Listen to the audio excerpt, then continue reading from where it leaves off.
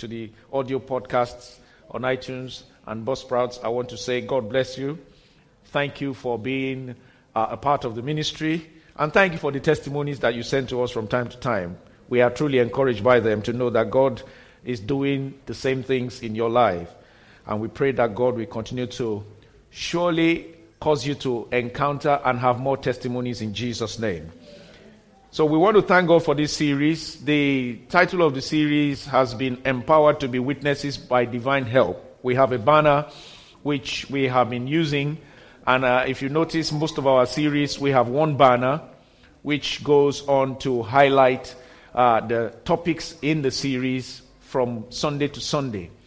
So we have a banner that we have been using, and we've come to this week, whereby it is, the title is the Empowerment for Influence. Empowerment for Influence. Thank you very much. That takes us to chapters 25 and chapters 25 and 6 in the book of Acts. We have gone through chapters 1 to 24 in the first 7 sessions, and this is the 8th session, and next week will be the 9th session and the finale.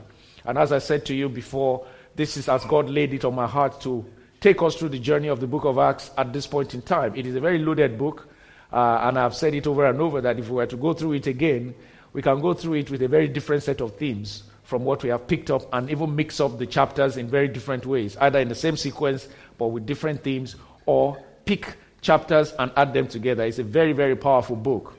But I believe the Holy Spirit wants us to go through this journey at this time so that we can be empowered as witnesses indeed. Right from Acts chapter 13, we started to see when God said, separate unto me Saul and Barnabas for the works whereunto I've called them. From chapter 13 right through to the end of the chapter, we began to see the growing ministry of Apostle Paul. And ever since the last few sessions of the series, we have been looking at certain principles that he used or that operated around his life that we can also learn from. We saw that he was a man who operated divine connections. We saw that he was a man who allowed his steps to be ordered to the right places as he was delivering his mission. And last week we saw that he was a man who operated by vindication, a man who operated simply by going in the conviction of his heart, in good conscience, and not allowing the accusations of the enemy that was attempting to limit him, to stop him at any point. And today we come to a very key aspect of Paul's ministry, which is his ability to exert or manifest influence in the appropriate quarters, even as he delivers his mission. So we have been reading our key verse is Acts chapter 1 verse 8. We are going to read it again together today as we go on in the series. Let's read together. Let's go now. 1, 2. But you shall receive power when the Holy Spirit has come upon you, and you shall be witnesses to me in Jerusalem and in all Judea and Samaria and to the end of the earth. So God's command to us is to be witnesses. To be witnesses. And this is very important for us to learn, because the sole purpose of Christianity, as I've said to you again and again, is that we live as witnesses. Amen. Hallelujah. So our study of the book of Acts has helped us to see several principles there. Now in chapter 25 and chapter 26, we're going to see how Paul's ministry excelled by the power of influence. When we talk about influence, we are talking about what you and I should be. Influence is the capacity to have impact or demonstrate impact on a person's character, a person's behavior, or a person's development. The capacity or ability for you to be able to have impact on a person's character, their development, or their behavior. Now, when you look through the entire scriptures, you will find that this is what God has called us to be. The very first disciples that Jesus called, they were fishermen. Peter, James, and John, and their other brothers. They were fishermen, but Jesus, when he called them, he said to them, he said, "Follow me, and I will make you fishers of men. I will make you influential." You will not just be, when you catch fish, all you do is catch fish. That's limiting. Good, but limiting. But when you catch men who can catch fish, who can farm, who can do other things, and then you have more influence. So your life is not meant to just be that of fish catching, but of influence, of making that impact in influencing people. And ever since that day, they followed him. The Bible says they left all and they followed him. Say influence.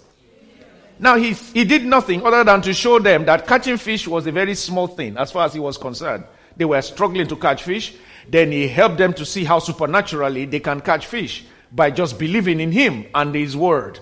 And they saw it, and since that day they were influenced. Believers, we are called to be people of influence so that we can have effect of impact on the character, the development, and the behavior of someone or something. So to manifest influence as witnesses, we must engage the power of God. We will look at Acts chapter 26. I will paraphrase Acts 25 again, and I want you to please read it because you get a holistic picture of the message when you read the chapters that we're focusing on.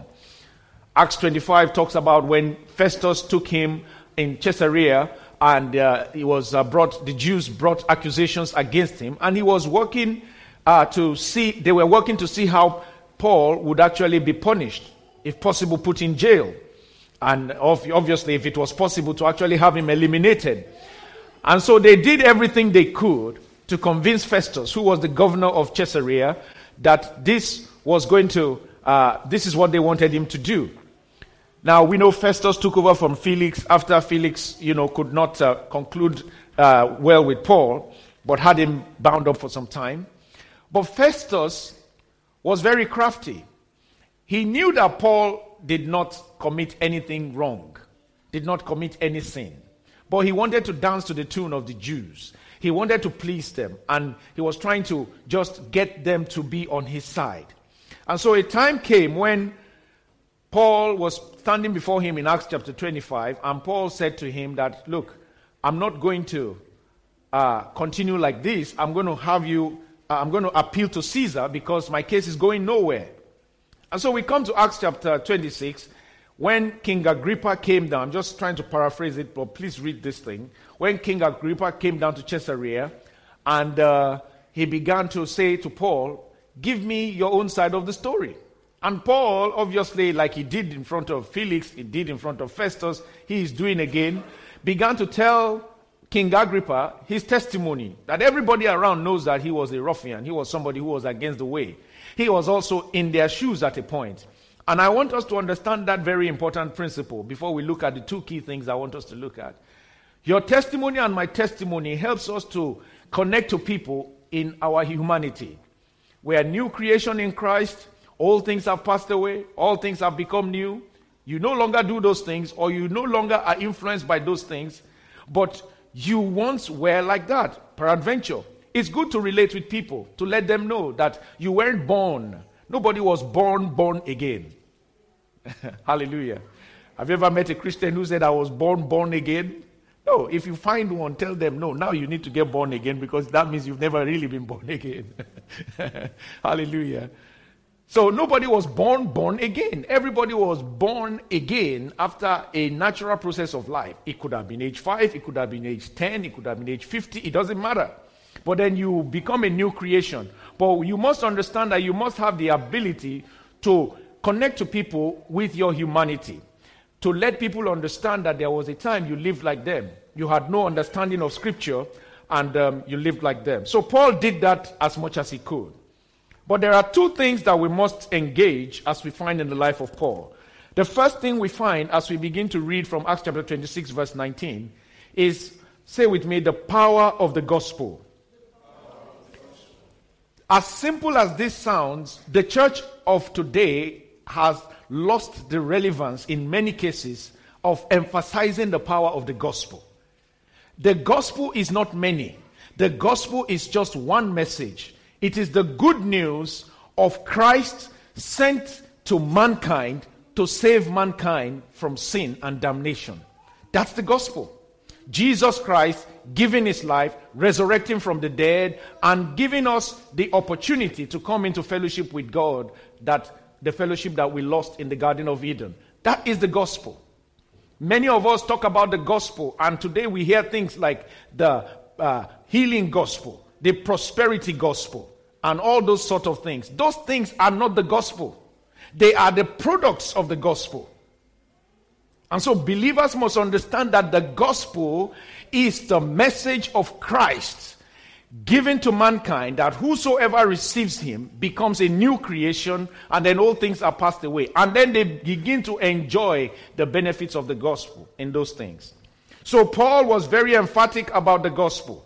In verse 19, let's read together. He said to King, he said, "Therefore, King Agrippa, I was not disobedient to the heavenly vision." Verse 20, "But declared first to those in Damascus," verse 20, "declared first to those in Damascus and in Jerusalem and throughout all the region of Judea, and then to the Gentiles, that they should repent, turn to God, and do works befitting repentance." Look at that. That they should, number one, do what? Repent. Number two, turn to God. And number three, do works befitting repentance. These three things is what makes a Christian, is what makes somebody. Repentance means turning around, of course, but first and foremost, acknowledging that we are sinners and accepting Jesus Christ as our Lord and Savior. That is the first step of repentance. Then turning to God means yielding our lives, following after his ways. Then number three, doing works, proclaiming the same, living out the life. Now, a lot of people don't like to hear about works. Many people say we should not do works to be saved, which is true. We are saved by faith, through grace. But there is works that we must do after salvation. That the Bible says that we are not saved by works does not mean that there are no works to do after salvation. Paul said you must do works befitting of repentance. So this theology and this message that is going around saying that you just need to be saved, and once you are saved you are okay and you do nothing about it, is not of God. The message of the gospel is that first you repent, you turn to God, and then you do works befitting that repentance. Works that shows that Christ-likeness. Works that shows that fruit of repentance. Verse 21, he said, "For these reasons the Jews seized me in the temple and tried to kill me." And if they tried to kill Paul, I want you to know that they will try to kill you. And what I mean by that is that the same enemy who is fighting against Paul, spreading the message, is still the same one we're battling with today. Paul said we should not think that we are wrestling against flesh and blood, but we are wrestling against principalities, powers, spiritual wickedness in high places, rulers of darkness. The force of evil that has been set in battle array right from the Garden of Eden. We are still battling them today. But we must understand that at times they work through men, through systems, and we have to continue to trust God to deliver us. The gospel, say with me, the gospel is the ticket. That is what we need to preach. If I want to treat you, and if you pray hard, maybe it can happen someday soon, and I give you a 5,000 pound worth ticket, you and your wife or you and your husband, and I say this is for a worldwide cruise that will last for 3 weeks. Now that ticket in your hand gives you access to everything that is about that cruise. It gives you access to the taxi that has been arranged as part of the package that will pick you from home, take you to the airport, take you to the flight that will take you to the particular port that you are going to board that liner, ocean liner, and everything that you will enjoy. But ultimately, what that ticket takes you to is the destination that you are meant to take your cruise to. Praise the Lord. So you understand that everything along the ticket takes you to the destination, but everything that you enjoy, the food, the hotel, everything that is left, or the boarding rather, on the ship, and everything that you enjoy is part and parcel of that ticket already paid for. So my emphasis to you is to make sure you get the ticket. Not about you, what you'll enjoy in the food that you will eat, about the hotel or the lodging that you will stay, or about the swimming pool that you will use, or the facilities on the ship. Because that's not the ultimate. The ultimate is that you get the ticket that takes you to that other destination. Praise the Lord. The salvation, the gospel is the ticket that takes us to our salvation experience in heaven, but everything that is alongside is what is given to us to enjoy freely. And this is very important because we have a lot of emphasis today on things that are byproducts of the gospel that we must understand that are part and parcel. Jesus said, when you seek first the kingdom of God and its righteousness, all these other things will be added to you. So we must not be ashamed of the gospel. Romans chapter 1 verse 16, Paul said, for I'm not ashamed of the gospel of Christ, for it is what? The power of God to salvation, to everyone who believes, for the Jews first and also for the Greek. Let's read verse 17 together loud and clear. He said, for in it the righteousness of God is revealed from faith to faith, as it is written, the just shall live by faith. In it, in what? The gospel. The gospel. In it, the righteousness of God is revealed from faith to faith. As it is written, the just shall live by faith. So what we need to keep holding on to and giving to people is the gospel. When we are sharing our testimonies, it's very good. When we are sharing what God has done in our lives, transforming our lives, and the blessings He gives us, is all very good. It helps us to relate with the people. But what saves people is not my story or your story. What saves people is the message of the gospel that Jesus Christ was given to mankind, and whosoever believes in Him will not perish but have everlasting life. For in it, in that message, the righteousness of God is revealed from faith to faith. So every time we declare the gospel, we evoke help from God. Paul said, this is all I've been doing. I've been going around and telling everyone that they should repent. I tell them my story, and then I tell them that they should repent, turn to God, and do works of righteousness. And look at what happened. Every time we declare the gospel, we evoke help from God. Look at what happened to Paul in Acts 26, verse 22. He said, therefore, having obtained help from God to this day, I stand, verse 22, Acts 13, 26, 22. He says, therefore, having obtained help from God to this day, I stand witnessing both to small and great, saying no other things than those which the prophets and Moses said would come. Thank you. Please follow me very well now. Church, let's read together verse 22. Therefore, having obtained help from God, to this day I stand witnessing both to small and great, saying no other things than those which the prophets and Moses said would come. Let's read verse 23. That Christ would suffer, that He would be the first to rise from the dead, and would proclaim light to the Jewish people and to the Gentiles. This is the summary of it. Go back to verse 22. He says, therefore, having obtained help from God. I want you to know that as anytime you proclaim the gospel, anytime you deliver the gospel, anytime you mention the gospel, anytime you speak the gospel, you evoke help. Paul said, I have been going about giving that message. I was not disobedient to the heavenly vision. In our case, to the great, what we call the Great Commission. He said, I wasn't disobedient to it. But every time I was declaring, I obtained help from God. This is very important. He said, having obtained help from God. We must understand that God is with us. Everywhere we go, every time we are declaring the gospel, God is committed to the message of the gospel. Hallelujah. The reason why believers are ashamed to declare the gospel is because we do not understand that even if the world does not like to hear it, even if the world is against the message, God is committed to the message. We feel that we need to be politically correct. We need to have language that they would like and would appeal to them. Whilst we need to be contextual in delivering the gospel, we must not water down the power in it. The Bible says it is the power of God unto salvation. Hallelujah. Nothing leads to salvation like the gospel of Jesus Christ. The good news that he gave to us that God gave to us when he sent Jesus to us. We must continue. He said he is with us. Matthew 28 verse 20. He said, keep teaching them to observe all the things that I have commanded you. And lo, I am with you always. He said, lo, I am with you always, even to the end of the age. This does not just mean when we go out on the streets and we are sharing flyers and speaking to people about the gospel message.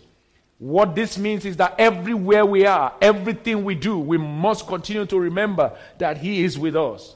When you know that God is with you, you know you have the backing of heaven. You approach life differently. Hallelujah.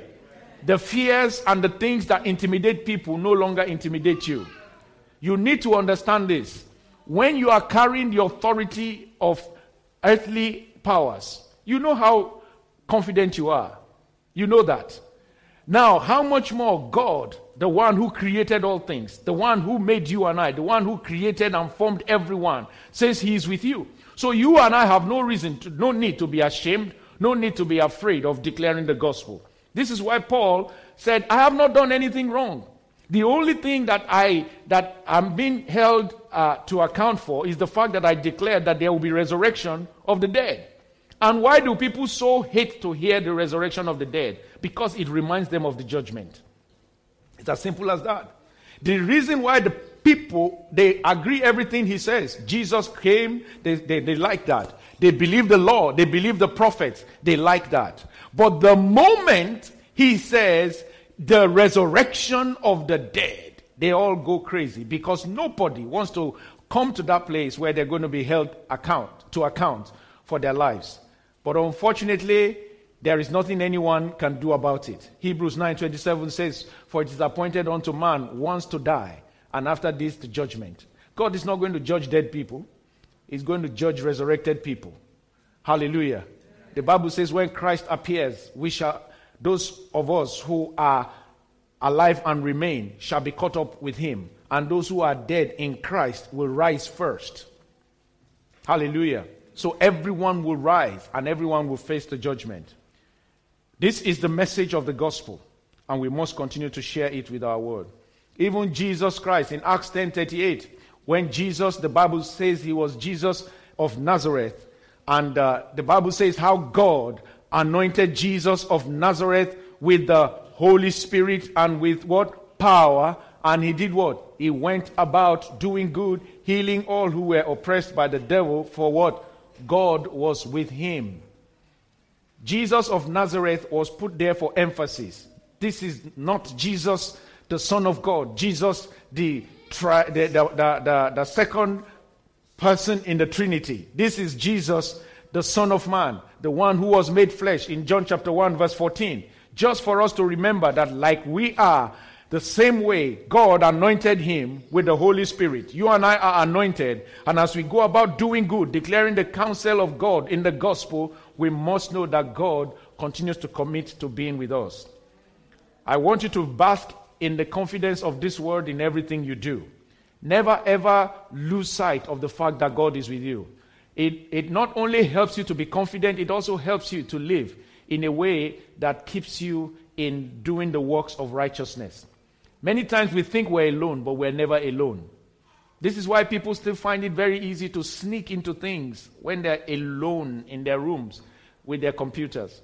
This is why people find it very easy to sneak into areas where they think that they are not known. They went on a holiday and they're in a place, and then they're in this place that it seems as if nobody knows them. And then they find it easy to compromise and do things because they forget that God is with them.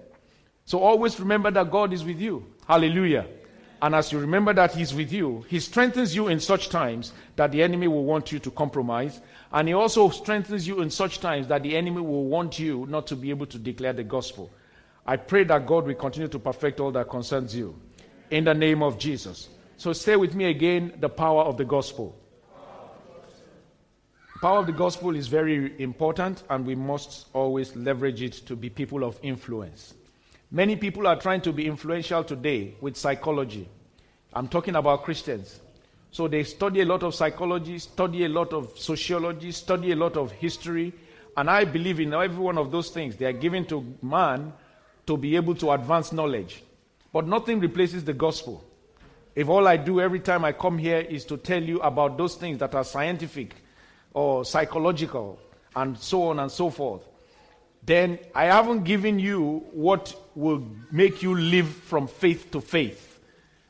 Because it didn't say it is in psychology or history that man will live, that the righteousness of God is revealed. Is that what he said in Romans 1:17? No. He didn't say it's in any of those things. He said, for it is in the gospel that the power of God is revealed from faith to faith. So it is so important that we understand that it is all about the gospel. Everything else should just help us to present that gospel. May God continue to give us the wisdom. In the name of Jesus. The second thing is the power of perseverance. Say with me, perseverance. This is a godly trait that believers must have. Perseverance is exercising patience in the light of time. We must understand that if we want to be people of influence, we must be people who can persevere. God's nature is perseverance, and Paul demonstrated it in his own life. Look at Acts chapter 26, verse 28. Then Agrippa said to Paul, you almost persuade me to become a Christian. Verse 29, and let's read that together. And Paul said, I would to God that not only you, but also all who hear me today might become both almost and altogether such as I am, except for the chains. Hallelujah. The king said, you are almost persuading me to be a Christian. I want to read it in NIV. The NIV verse 26, verse 28. I like that and I want to read it. He said, then Agrippa said to Paul, do you think that in such a short time you can persuade me to be a Christian? And verse 29, Paul said, short time or long time? Short time or long time? I pray to God that not only you, but all who are listening to me today may become what I am, except for this change. Perseverance is God's nature that we must have. If you are going to be successful in ministry, as a matter of fact, in life and in your life assignment, you must know how to persevere. Our generation is the microwave generation. We want it quick, we want it now, and if it's not happening now, we're gone. And if we get to the next place, we ask them quick. And now I was driving through a service station the other day, and I found that virtually every one of the eatery chains now have a drive-through. You know, it used to be restricted to the likes of, it actually started, I guess, with KFC, then gone on to the likes of McDonald's and so on. But even the coffee chains now, Starbucks and everybody does it. Because if you don't have a drive-through that allows people to remain in their cars, you may find that you are losing business. So very soon they will be following you about, not just, they will have mobile cars that will be driving after you. So anytime you stop, they will stop with you and say, okay. Because this generation just wants it quick and lazy and just enjoy. Hallelujah. I was going in Wolverhampton yesterday on the Ring Road, and one of these Asda home delivery trucks, somehow, maybe the door wasn't properly shut, and as the man was negotiating the roundabout, it got flung open before I got there, and obviously a lot of the things were spilled on the ground. I didn't know what it was. I just saw groceries and stuff. I said, what's happening here? So as I drove along the track, then I saw the pickup truck later in front. And it occurred to me that he was obviously going for home delivery. There was cabbage, there was butter, bread, all kinds of things. So obviously he will need to contact the people and let them know. But you know, I was shocked because that principle, that thing actually started just about 18 years ago, 17, 18 years ago, when the food chains found that it was becoming more difficult for people to actually physically come to the shops to buy things. So they started taking it to them at home. Hallelujah. And there are people today who hardly would go to shops anymore. They just sit at home and press the thing and wait for another 30 minutes to 1 hour, and everything is delivered. Now, sadly, that is good, but in a way, that now makes the message of the gospel and the Christian life, something that we must understand that God will not, because of that, change to it. God will not, because we like fast things, make sure that everyone we speak to the first time gets born again. No. He won't, because we choose it that way. If he decides that he wants to take his time to wait on a person, he does so. Look at what he said in 2 Peter chapter 3, verse 8. He said, but beloved, do not forget. Are you reading with me? Do not forget this one thing, that with the Lord, one day is as 1,000 years, and 1,000 years as one day. Verse 9. The Lord is not slack. He is not slack concerning his promise, as some count slackness. But his word, long suffering or persevering toward us, not willing that any should perish, but that all should come to repentance. Paul said to Agrippa, whether long time or short time, my prayer is that one day you and everyone listening to me will be saved. This should be our attitude. When we go to town and we speak to people and we sow the seed of the word of God, we should not feel discouraged.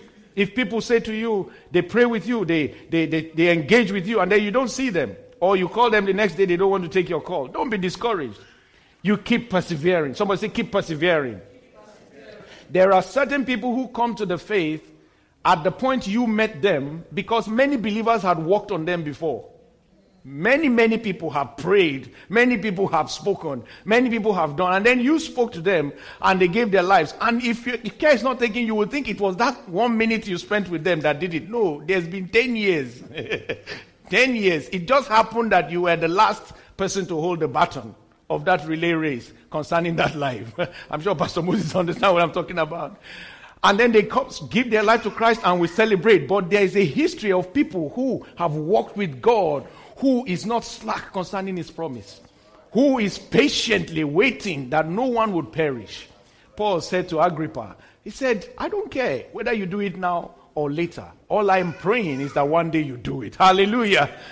And I pray that God gives us that level of perseverance in the name of Jesus. As you apply it to the gospel, you must know how to apply it to your business. Young people, understand me. They may call you manager today. But you know, in our days, when you are a fresh graduate, they call you graduate something. They call you graduate engineer to remind you that you have just graduated. These days, people don't like to be called graduates anything. They want to be called manager from day one. So we look for, and if you don't give them those titles, they go to the next company that gives them those titles. Believe me. So we look for fanciful names now. We call them associate. Associate. What are you associating? You have only graduated. Take time. Learn. Everybody that you see who is a manager today, they learned. They grew in experience. Hallelujah. But this is what the world has turned to. We don't want to wait patiently to persevere, to build careers, to build businesses, to build ministry. People see ministries that have gone for 35 years and just want to be like that in one day. Do you know how many people have cried? Do you know how many people have died? I was listening to John MacArthur the other day. John MacArthur has spent 50 years or more in ministry now. Pastor John, great servant of God. He said, in 50 years of ministry, you can imagine, I have dedicated children, I have buried children, I have committed them to marriage, I have buried grandfathers, and I said, God have mercy. Hallelujah. But you can do all that in 50 years. It's a long time. But the ministry today, he was giving a Thanksgiving message to the brethren. He said, I thank you so much for your giving last year. You guys, just look at you. You are so lovely. You gave $2.5 million to the work of the kingdom. I just love you people. I said, Lord, I like this level of ease. Hallelujah. No stress about it at all. But it takes years. Hallelujah. I'm not saying that you have to wait for 50 years to build that. But what happens is that we have a generation who does not understand the place of persevering. So you want the result that happens to people in 15 years to happen to you in 4 years. You take your time. So I say, take time. I mean, say it like me. Say time. Now that is very, very good. You take time. That is, you put effort into it. Something will tell you give up. You say, no, I'm going again. 5 a.m. They think links at Zoom. prayer time. You say, Lord, I want to sleep. The Holy Spirit say, get up now. Get up now. Somebody say, take time. You keep pressing. You keep pressing. There is nobody that attains in this life without persevering. But my God will cause you to reap the fruits in the name of Jesus. Influence is a function. I want to start to conclude this now. Influence is a function of time. And impact is also a function of time. Jesus talked about the mustard seed in Matthew chapter 13 and verse 31. He talks about the mustard seed and the leaven. They take time. He said, another parable he put forth to them, saying, the kingdom of heaven is like a mustard seed, which a man took and sowed in his field, which indeed is the least of all seeds. Verse 32. He said, but when it is grown, somebody say, when it is grown, that is a process of time. He said, but when it is grown, it is greater. It is not greater when you see it and the first time it looks meaningless, but when it is grown, it is greater than every herb, and then it becomes what? A tree. This is how the gospel is. When you sow it, it doesn't look like much. Acts 19:20, the Bible says, so the word mightily grew and it prevailed. It grows. It begins to, when you sow the seed of the word of God in the life of somebody, and like we heard from Brother Folari, those of you that missed the power tower, you missed a very powerful sharing this morning. And he shared with us of how the influence of water over time, you let it go in and let it go in, and then what comes out at the end of the day is a function of what you have allowed to go in over time. Some of these scriptures that you hear me reading here, many times that I use for my messages, it is true that you hear them many times, but I've heard some of these scriptures ever since I was like these children running about, reciting them on stage like this, like the ones we saw just a few minutes ago. But over time, it begins to make more meaning, more depth, more strength comes from it, and when you share it, it's different. The Bible says when it is grown, it is greater than all herbs and becomes a tree. And then everything begins to perch in it. Verse 33 said, another parable he spoke to them, the kingdom of heaven is like leaven. Verse 33. Another parable he spoke to them, the kingdom of heaven is like leaven, which a woman took and hid in 3 measures of meal till it was all leavened. The leaven there is like yeast. Leaven means yeast, like yeast that you put in dough, and after some time it rises. How many of you know that when you put it and you look in the oven, it looks as if nothing is happening? Then when you go back after 15 minutes, the thing starts to rise. After 30 minutes, depending on what you are baking, it starts to rise.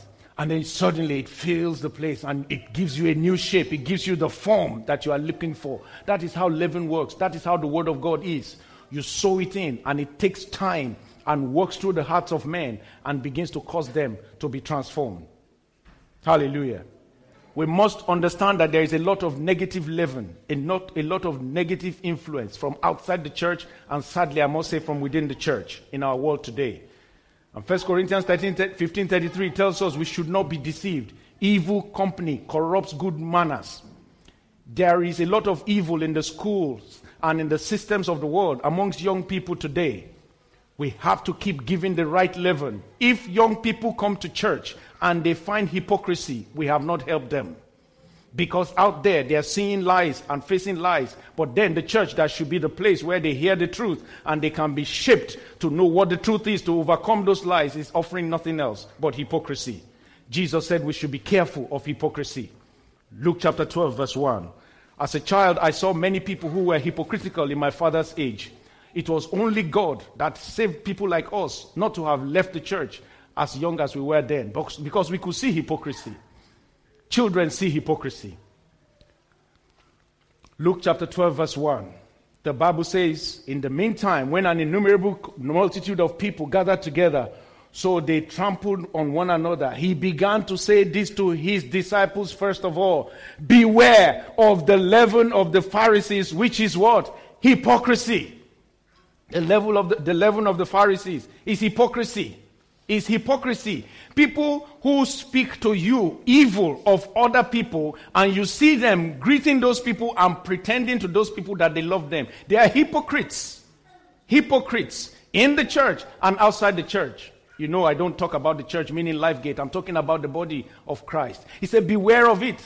Beware of it. They pretend to be angels of light. They pretend to be the caring ones. They pretend to be the all in all. But what they say about every other person is always negative. Let me tell you a secret about such people. When they are talking to other people about you, it's negative as well.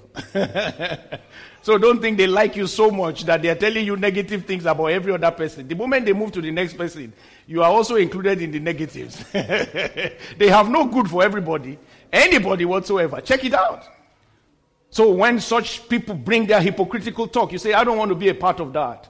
What I want to be a part of is a leaven that is going to influence the gospel and put it in schools, put it in children. I want children to be telling their parents, I like the life of pastor. I did that to my own parents. I said, I like this reverend. I called the name of the reverend. You have heard about him many times here. I said to my father, I like that man. He was not related to me, but I liked his life. He was an orthopedic nurse, and he used to deliver the word of God with so much passion in his days. I said to my father, I like this man. I want to be like him. I want the children here to go home and say, I like that pastor. I like that brother. And of course, you should be concerned if they don't talk about you like that as well. They should say, Dad, I like this thing that you do. Because that is what they see. Let us not give them the leaven of the Pharisees, which is hypocrisy. We will not be hypocritical. I say we will not be hypocritical. We need to know how to persevere in the things of God. Perseverance helps us to take on the nature of God so that others can follow. I close with 1 Corinthians chapter 11, verse 1. Our work is to continue to overcome this negative leaven by putting in the positive leaven. Paul said, let's read it together and shout it out. Imitate me just as I also imitate Christ. When you imitate Christ, you'll be more like Christ. Many times we say, what would Jesus do? The truth is, we know what Jesus would do. But do we answer that question to do exactly what he would do? If Jesus would forgive, do we forgive? If Jesus would not watch what we are about to watch, would we still carry on? I've told you, don't stay there and say, what is this nonsense? This nonsense. The remote is in your hand and you're saying this nonsense. Turn it off. You stood there, you are watching it. It is nonsense. You said it is nonsense and you are still watching it. 5 minutes later, what is this nonsense? They shouldn't be doing this on telly. Just move away from it. Hallelujah. Amen. The Lord will continue to establish you. There is something about imitating Christ. The more we imitate Christ, the more we present Christ to the world. The world cannot see the Christ we have seen, but they can see us. When we imitate him, then we give them room to be able to imitate us. This is what influence is all about. And I pray that the same grace and the anointing and much more that was on Apostle Paul, that great servant of God, sent for you and I to be the pioneering apostle of these things that we preach today. That same grace and that same unction will continue to function in our lives. In the mighty name of Jesus.